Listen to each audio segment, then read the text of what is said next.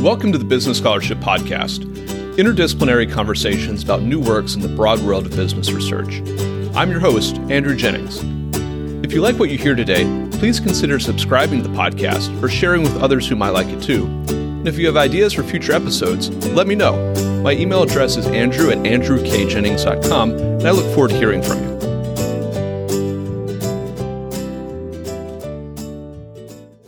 Our guest today is Yonah Freemark, a PhD candidate in urban studies at MIT. We're also joined by guest co-host Gregory Schill, associate professor of law at the University of Iowa. This episode is part of a special series of the Business Scholarship Podcast, exploring what the literature has to teach about coronavirus and its impact on society and the economy. Today, Yonah, Greg, and I will be discussing this question in the context of mass transit. So Yonah, welcome to the Business Scholarship Podcast, and Greg, welcome back, this time as a co-host. Thanks for having us. Thanks, Andrew. Yonah, I thought we would maybe start this conversation both grounding the conversation in what is happening now, but also what has been written and is already understood about this crisis in the context of transit. So what have the scholarly literatures taught us, whether something that you've written or others have written? What would they teach us about how we should be thinking about transit in the context of this crisis? You know, there's not a huge amount out there about how transit systems can respond in the face of mass epidemics. But what we do know is that there are great opportunities for changes in the way we think about transportation as a result of disruption. Some scholars like Greg Marsden and Louise Reardon have pointed out that we need to think about transportation as an issue of governance, an issue of politics and choices made by public policy. And I think all of us see transportation as one element of, the broader response to the coronavirus right now. But the question is, can we take advantage of the changes that are occurring in our society to radically change what we think of in terms of acceptability of our current transportation system in response to the coronavirus? And so from that perspective, some scholars like Ian Docherty have pointed out that disruptions can radically change the way transportation works. They've pointed to things like fuel shortages, major storms, and policy interventions as ways that transportation can fundamentally change. And so I think we should be thinking about the coronavirus from that perspective now. We should be thinking of it as a possibility for changing our policy approaches to transportation in general.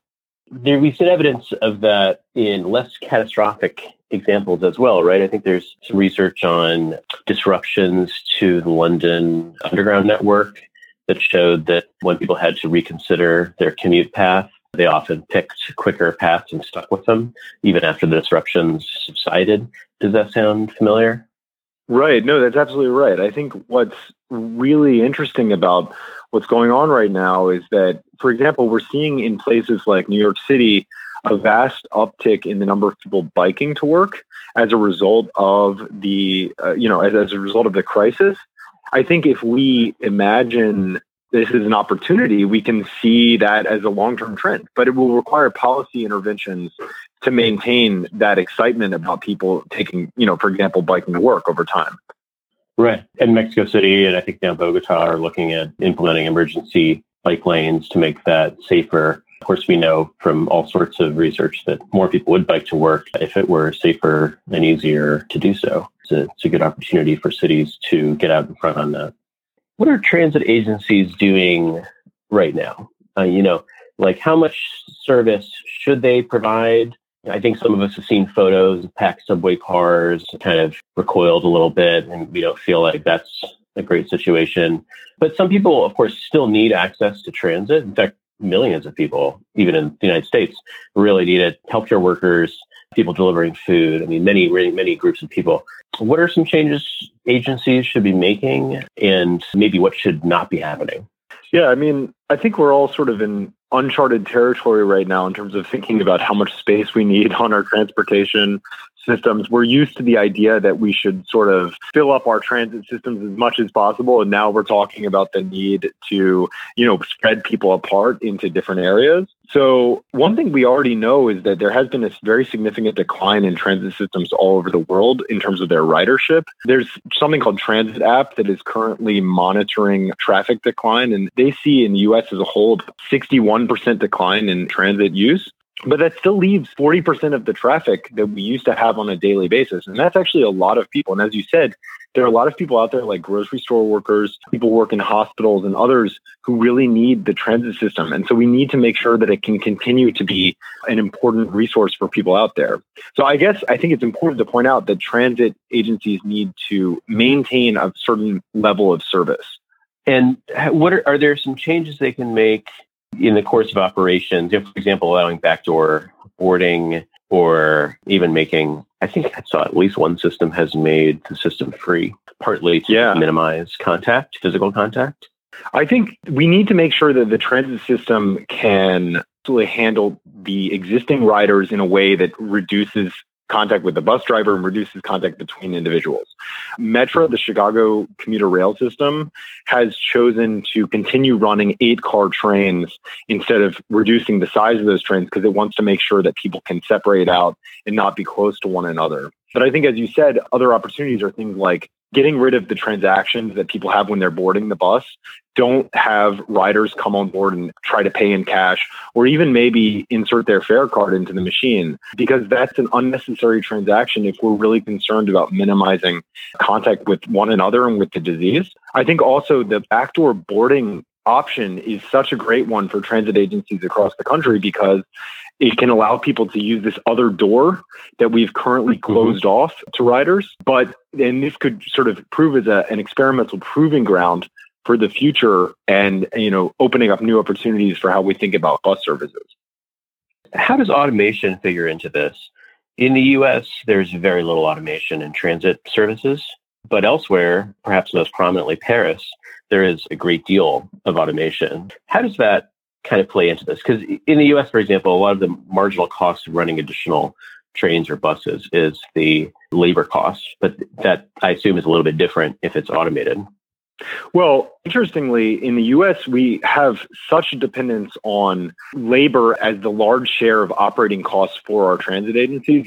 Large agencies spend 60 to 70% of their operating budgets on labor, which actually means there's very little actual marginal cost of labor for adding or subtracting transportation service from the public transit agencies, which is interesting because essentially it's when you have a certain labor workforce already in place, if you subtract service hours, you're not going to fire those people until you're in dire straits, right? So if your if the majority of your agency's budget is going to labor, then you're not going to be able to save very much money by reducing services today, it turns out. Actually, with automation, you have the opposite effect, which is that it's more feasible to reduce services and save money as part of that. I see. And I don't know if you've had a chance to look at what's happened on automated lines. I don't think there has been a significant change in most systems that have automated lines because in most of the rest of the world, there's been this decision to maintain transit services at roughly the same level that existed prior to the coronavirus.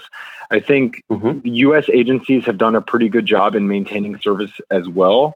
One big concern is if transit workers start to get sick or if transit agencies start running out of money. In both those cases, then we're going to start to see a big challenge in actually maintaining the levels of service that hospital workers, grocery workers, the people we rely on are going to continue to need. And as you pointed out, we are still seeing crowding on certain routes. I just saw an image this morning of a bus in Washington, D.C. that was just packed with people. And, in the Boston region where I live, we have very different effects in different parts of the city. So the Blue Line, which is a sort of train line that goes to a largely Latino area north of downtown Boston, continues to actually see pretty high levels of ridership. And I think that's to a large degree because a lot of the people who live in those areas are working service jobs and important jobs that we can continue to do for our society to be able to stay intact. And then, the effects, you mentioned a few systems, the effects by system do not seem uniform. I mean, the direction of the effects is kind of the same. Reduction in ridership, fare box recovery, and so forth. But it seems like some transit agencies are particularly affected right now and others less so. Why is that the case? And why is transit different in that regard from some of our other transportation systems? So transit is a public service and it operates with fees and subsidies provided by tax revenues, right? And this is somewhat similar to other public services like trash collection, but many transit agencies are quite dependent on rider provided revenues through fares, as we all know. I mean, certainly there are places like the San Francisco Bay Area where the transit agencies are very heavily dependent on fare revenues. So if you look at BART and the Caltrain systems, which operate in the Bay Area to serve San Francisco, they get 74% of their operating costs covered from riders, and the rest of it is paid for by tax subsidies. Now, if they suddenly lose a very large share of their ridership base, those transit agencies are going to face an enormous fiscal crisis. They're literally going to run out of cash to be able to pay their drivers, buy fuel, pay for electricity, and things of that sort. So it turns out that the biggest agencies are right now the ones getting hit the hardest by the coronavirus simply because of the lack of fare revenue coming in. And in that way, they're actually quite similar to what the airlines are experiencing, right? Because airlines also are incredibly dependent on revenues from tickets.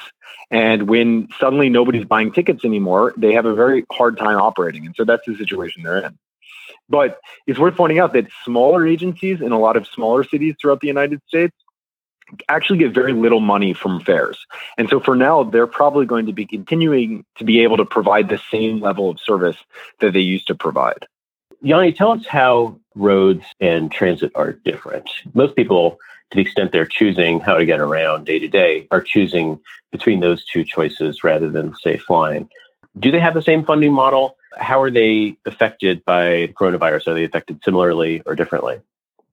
Well, transit and the road system have fundamentally different financing models because of the fact that the road system relies on individuals to provide the labor of driving, whereas the transit system relies on publicly funded individuals who are hired as drivers to provide the labor of driving.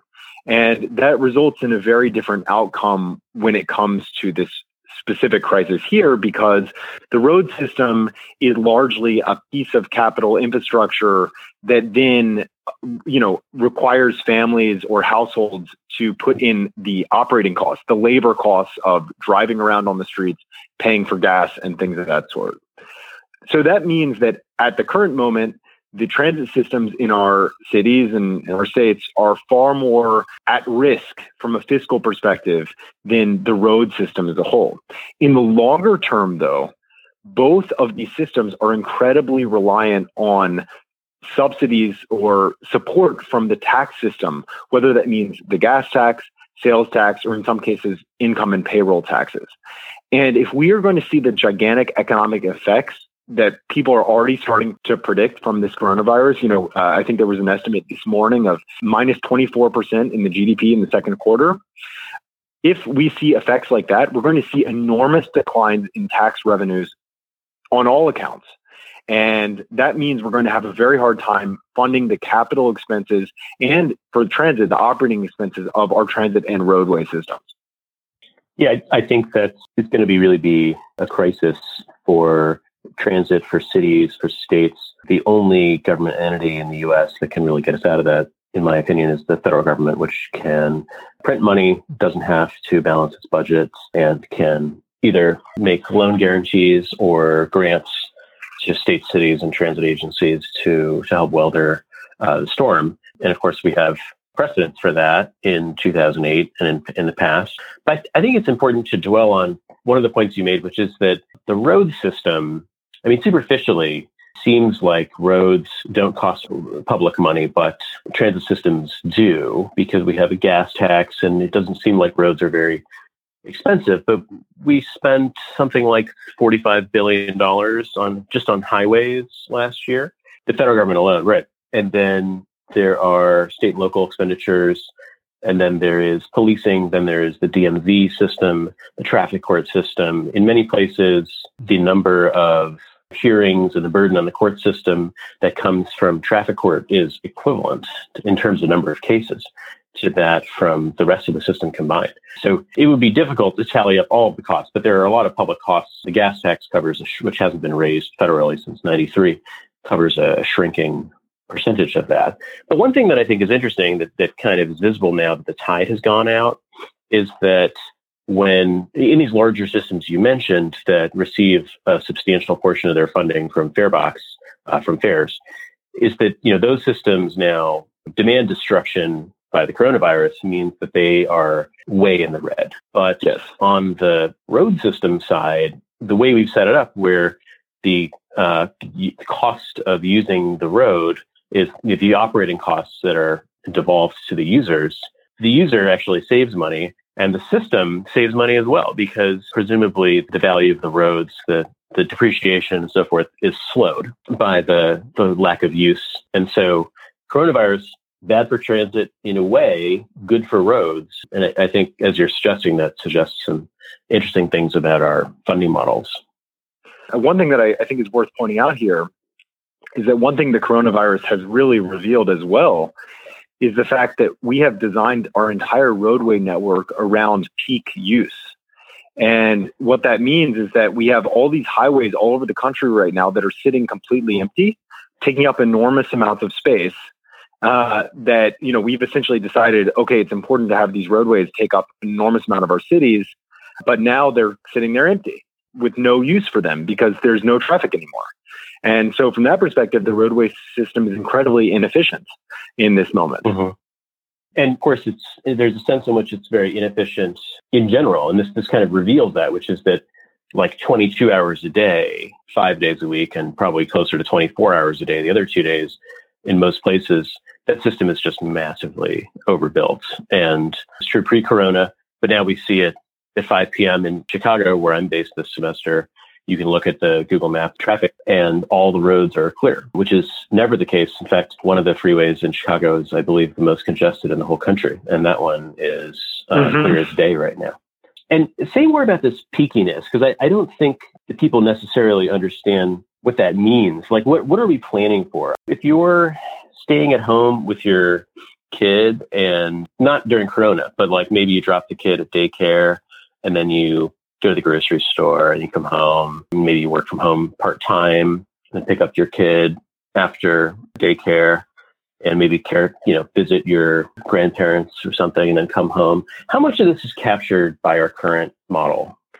Well, I think one thing that's interesting about the transportation system as a whole is that because our society operates on a sort of 9-to-5 schedule for the most part, we have to design every element of it, the roadway system, the transit system, to account for that. And that means we invest in quite expensive, very large pieces of infrastructure that are designed to handle those peak loads. And as you said, it's empty or closer to empty the rest of the time during the day and during the weekend.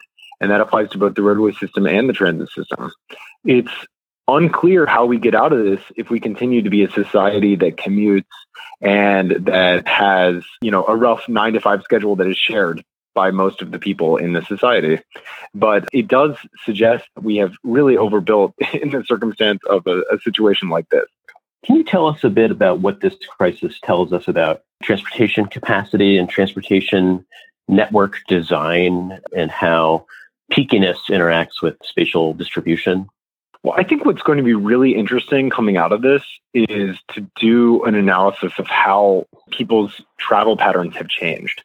I mean, I assume in general that the amount of travel occurring on all transportation systems has already declined very dramatically, but we will continue to see some, activity going between different places. But I think you're right that I think we're going to see totally different routes that people are taking, totally different priorities that people have in terms of where they're trying to go. And, I don't know the answer to your question, but I think we're going to have to do research to find out. So what are the long-term effects of this crisis? And God willing, we'll get past this. What's going to happen to some of the big construction programs that are underway or planned in places like LA and Seattle? Are we going to see major drops in service like we saw during the last recession and even for several years afterwards? I was living in New York immediately after the recession. I remember service was just slashed. And I think it was later revealed this really, in many cases, only saved peanuts to the agency. It seemed like a political thing. What can we expect going forward? Well, I think without a very large and immediate support from the federal government, as we discussed, virtually all transit agencies in the country are going to be incredibly fiscally stressed in the coming months and year. I mean, if we do see the very significant drop in tax revenues that we should be expecting given the economy as a whole, it's going to be a bloodbath for the transit agencies. And I should say, not just for the transit agencies, for all public services provided by the state and local governments, which are dependent on tax revenues and which, cannot really go into deficits. I mean, 49 out of 50 states have a statutory or constitutional requirement. They don't go into a deficit. So we're going to be facing a major crisis. And I expect that the declines in transit service provided will be equivalent to, if not more dramatic than those that we saw between 2008 and 2010 in cities all across the country. And unfortunately, those declines in service provision will really hurt cities once our economy, God willing, and our people come back to normal after this crisis finishes. If we have an inadequate transit system, we're going to see more people choosing to drive. We're going to see more pollution, more congestion, and things of that sort. And we're going to, suffer the consequences over the long term as a result of that. So I really hope that we're able to find the means to make up for that. The other thing that you pointed to is the fact that we do have large transit expansion programs in a lot of cities around the country, places from Raleigh, North Carolina, to Seattle, Washington, to Los Angeles, California. And they're dependent, most of these programs are dependent on revenues from sales taxes. A lot of these places have passed local referenda that increase the sales taxes to pay for new rail lines, new bus lines, and things of that sort. If we suddenly see a decline in the revenues to the sales taxes, all those transit construction programs are going to be significantly delayed. And that's going to be a major problem for cities that are counting on that revenue to amp up the quality of their rail and bus services. You mentioned some of the crisis effects on transit. And I think, as you alluded to, a lot of public agencies, as well as elements of the private sector, are going to be coming to the federal government with hat in hand. And although it's my view that the federal government has a lot of flexibility to help, what do you say to those who weren't taking transit before the coronavirus, don't expect to take transit after, are pretty happy that gas is now $2 a gallon or less, and don't really see why transit should take priority over some other industries, be it the airlines or others? Why should people who don't take transit care about transit, the future of transit? Well, I think that it's very clear that a large number of cities are designed for transit, first of all. So we have large central cities in places like Chicago, San Francisco, New York, that simply will not work without the transit system. They are not designed for people to be driving to work. If these cities are to continue to exist, they will require transit simply to be able to carry the load of the people who work in those places. So assuming our society at some point goes back to normal, we're going to continue to need transit systems just from the perspective of capacity. The other thing that's worth pointing out is that, our transit systems employ hundreds of thousands of people, as many people, or not more, than the airline industry.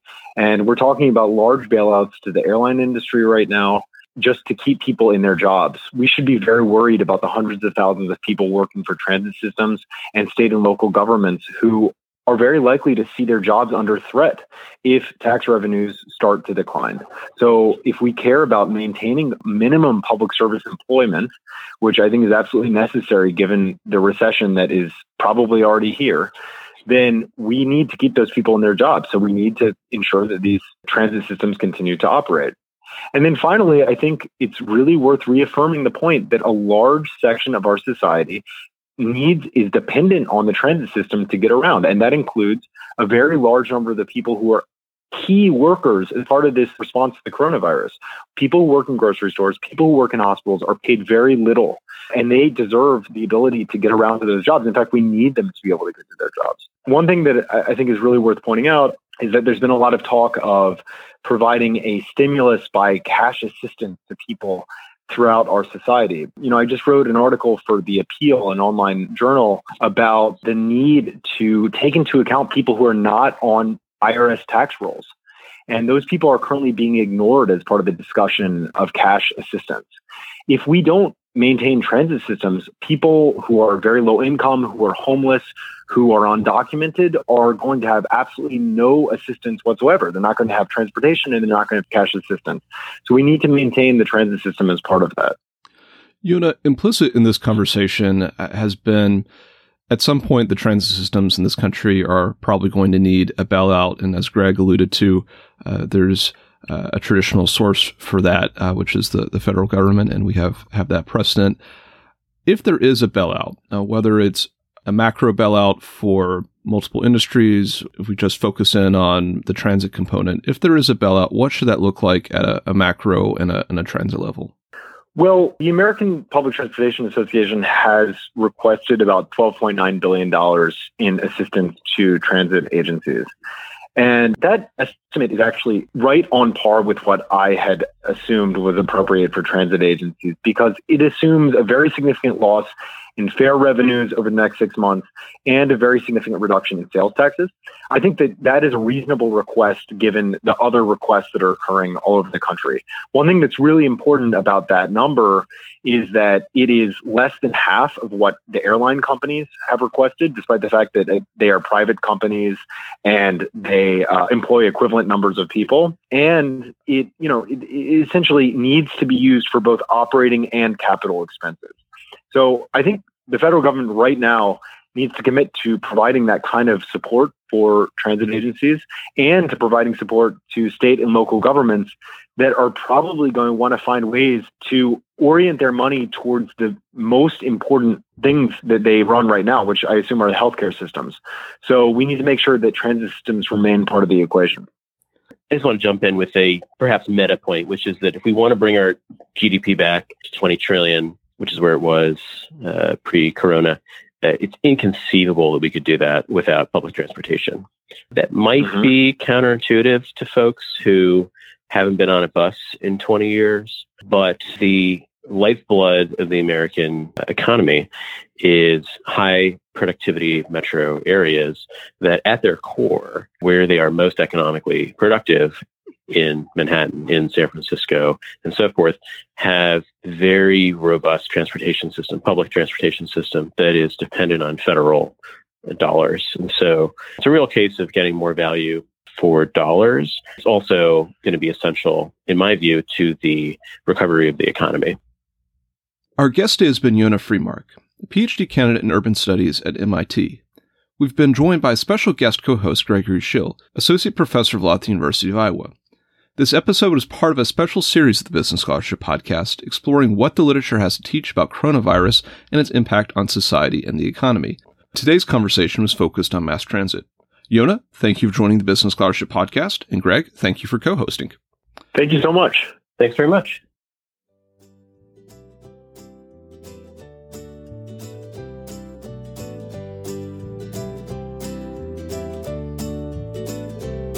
Thank you for listening to another episode of the Business Scholarship Podcast. If you like what you heard, please consider subscribing to the podcast or leaving a rating on your favorite podcast app, or let other people know about it too. If you have suggestions for future episodes, please let me know. My email address is andrew@andrewkjennings.com, and I look forward to hearing from you. Until the next time, I'm your host, Andrew Jennings.